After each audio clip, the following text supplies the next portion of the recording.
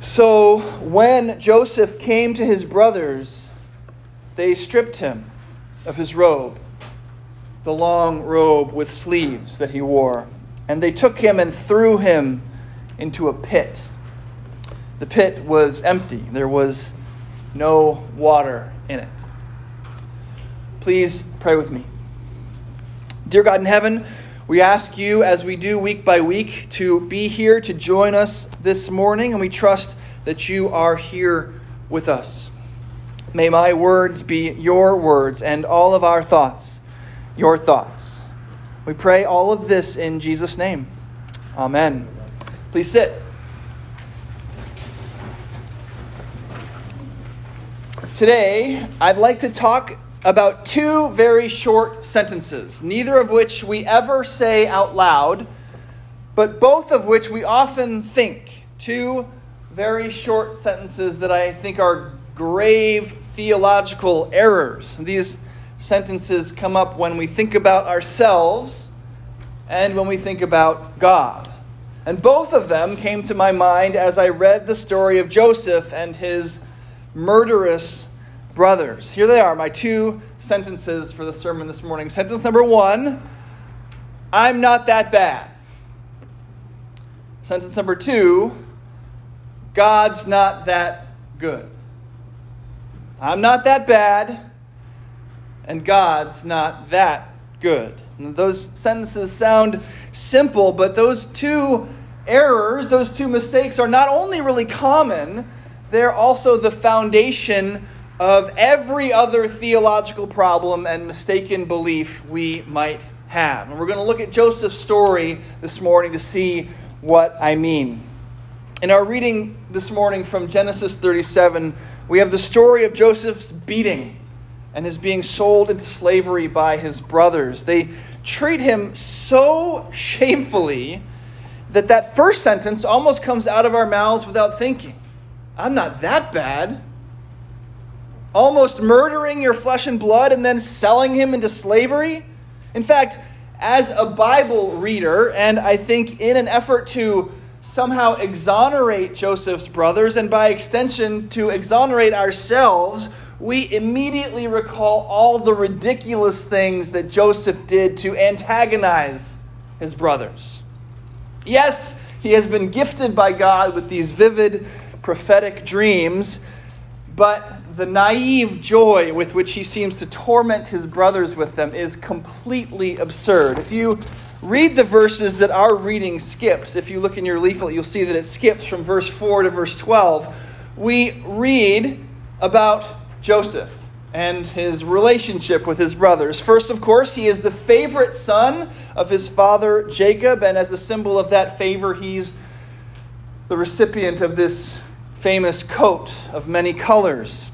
And his status as the favorite enrages his brothers. And we wouldn't ordinarily blame Joseph for this. It's not really his fault that he's the favorite.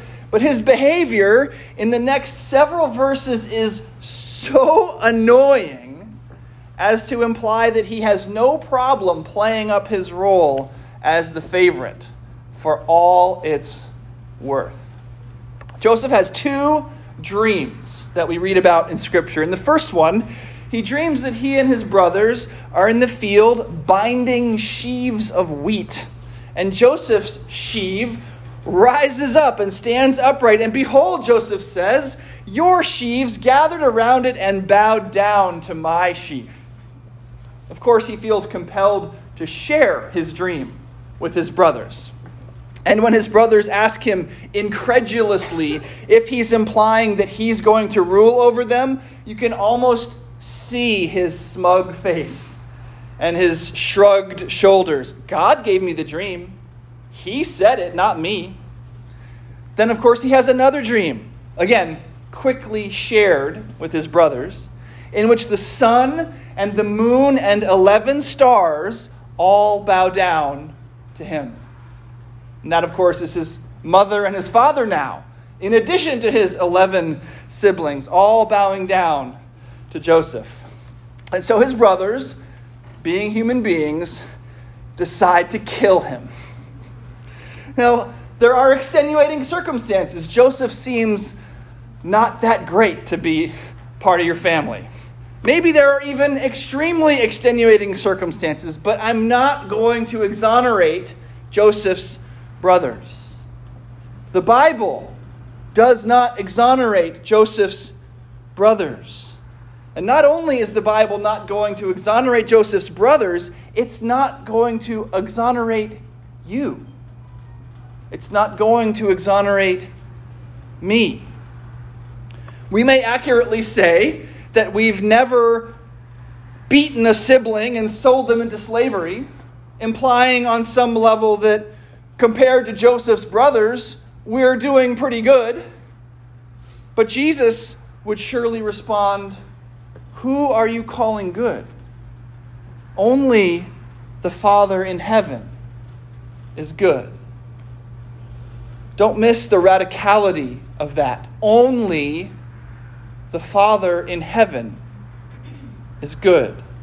Jesus says that to a rich young man in Mark chapter 10 and again in Luke chapter 18.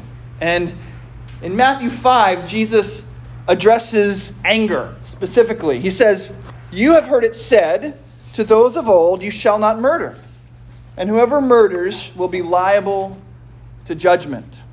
But I say to you that everyone who is angry with his brother will be liable to judgment. Whoever insults his brother will be liable to the council, and whoever says, 'You fool,' will be liable to the hell of fire." So let us not read the story of Joseph's brothers and try to wriggle free of its judgment, claiming that we're not like them, or that Joseph had it coming, or any other thing. The Bible calls them killers, and it levies the same judgment against you and against me. We who make fun of someone behind their back. We who smirk at someone else's incompetence. We who let our anger override our love. We who are quick to divide the world into enemies and friends, allies and opponents. We are killers, liable to the hell of fire. Welcome to Grace Anglican Church. You're a killer, liable to the hell of fire. Bet you didn't come to church to hear the preacher say that to you this morning, and it sounds like an overstatement, doesn't it? An exaggeration. But humor me for just a second. How about a quick rundown of just some of the commandments? Have no other gods. Do not make for yourselves any idol. Okay, we're 0 for 2. We are experts in idol making. We can turn anything into an object of our worship. Family, job, success. Sometimes it seems like the creator of the world is the God we are least likely to worship. You shall not steal, lie, murder, or covet. Okay, that's what, 0 for 6 now?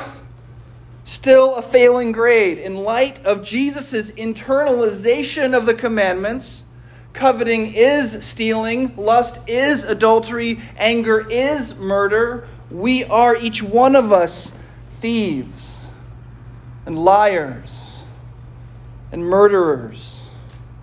And so a shocking diagnosis is revealed. Joseph's brothers are actually a perfect description of us. We are just like them. And the prognosis? What does the Bible say happens to sinners like Joseph's brothers? Sinners like you and me? Well, not to mince words, but the answer is death and destruction. Ephesians 2 notes that we were dead in trespasses and sins. After all, the wages of sin, according to Romans 6, is death. In Ezekiel 37, the prophet is placed in a valley of dry, lifeless bones, symbolizing a people without the enlivening presence of the Holy Spirit. In Romans 3, the judgment is spelled out incredibly vividly. None is righteous, says Paul. No, not one. No one understands. No one seeks for God. All have turned aside. Together they have become worthless. No one does good, not even one. Lot's disobedient wife is turned to a pillar of salt. Ananias and Sapphira tell what you and I would certainly call a little white lie and are struck dead in their tracks. Psalm 11 came to mind this week as just one of many verses that should strike fear into the heart of the sinner. The Lord tests the righteous, it reads, but his soul hates the wicked and the one who loves violence. Let him rain coals on the wicked. Fire and sulfur and a scorching wind shall be the portion of their cup. For the Lord is righteous. He loves righteous deeds. The upright shall behold his face. The biblical message is clear. Don't you dare think, even for a second, that compared to a holy God and his righteous commands, you could survive. Not for a moment. Don't ever say, I'm not that bad, because it's just not true. The evangelist Jack Miller used to make the joke, cheer up, you're a worse sinner than you ever dared imagine. But Jack Miller's quote doesn't end there. And the biblical story of the sinner doesn't end there. The Christian story doesn't end there. The story of Joseph's brothers doesn't end there. And your story doesn't end there either. Here's Miller's full quote. Cheer up, you're a worse sinner than you ever dared imagine, and you're more loved than you ever dared hope. You're a worse sinner than you ever dared imagine, and you are more loved than you ever dared hope. Living as we do on the other side of the resurrection, the other side of Jesus' empty tomb, we know that death and destruction is not the end of our story. Perhaps you heard the tense that Paul used in Ephesians 2. You were dead in your trespasses and sins. Now, he says, we have been made alive together with Christ. If you've read the rest of Ezekiel 37, you know that those dry bones come to life by the power of God. Romans 3 ends with the good news of the intervention of a Savior, Jesus Christ. Even Joseph's brothers are rescued. And incredibly, they are rescued by Joseph himself. The very one they sinned against becomes their Savior. 8 chapters after he's sold into slavery, down in Genesis 45, Joseph has risen to a place of prominence in Egypt, and a famine has ravaged his family's homeland. His brothers have been dispatched to Egypt for help, to beg for help, and little do they know it is to Joseph that they are going to have to beg. If you know the story, you know that they don't recognize Joseph, and it's sort of as a surprise that he reveals himself to them. And Genesis says that when Joseph tells them who he really is, quote, his brothers could not answer him. So dismayed were they at his presence. Their fear struck them mute. Now, you all know the feeling you get in the pit of your stomach when you are caught. When there's no excuse that will adequately explain your behavior. When there's nothing you can say in your defense. You are guilty, and there's nothing you can do about it. You can imagine the scene in that room with Joseph's brothers standing before the one they meant to kill and sold into slavery. It's like the scene of Isaiah's vision in chapter 6 of his prophecy. Isaiah sees himself in the throne room of Almighty God, and he is overwhelmed by the power and holiness that he finds there. He feels just like Joseph's brothers must have felt. And he cries out, "Woe is me, I am lost. For I am a man of unclean lips, and I dwell in the midst of a people of unclean lips. My eyes have seen the King, the Lord of hosts. I'm going to die. I'm a sinner standing in front of holiness." This is what a man says when he knows Psalm 11 that I read to you before. Let him rain coals on the wicked. Fire and sulfur and a scorching wind shall be the portion of their cup. So what happens? Is Isaiah destroyed? Does Joseph rain coals of righteous vengeance on his brothers? No. Because while you are a worse sinner than you ever dared imagine, you are more loved than you ever dared hope. The good news of the Bible is that the very one who was sinned against becomes the Savior. Joseph weeps tears of joy, proclaims that what his brothers intended for evil, God used for good, and then provides for his entire extended family for the duration of the famine. Joseph meets great evil with greater good. His generosity and grace is almost unbelievable. And here is the second great mistake we must avoid. If the first mistake is thinking that we are not that bad, the second is thinking that God can't possibly be that good. Not that loving, not that merciful. Surely we think these killers will be destroyed.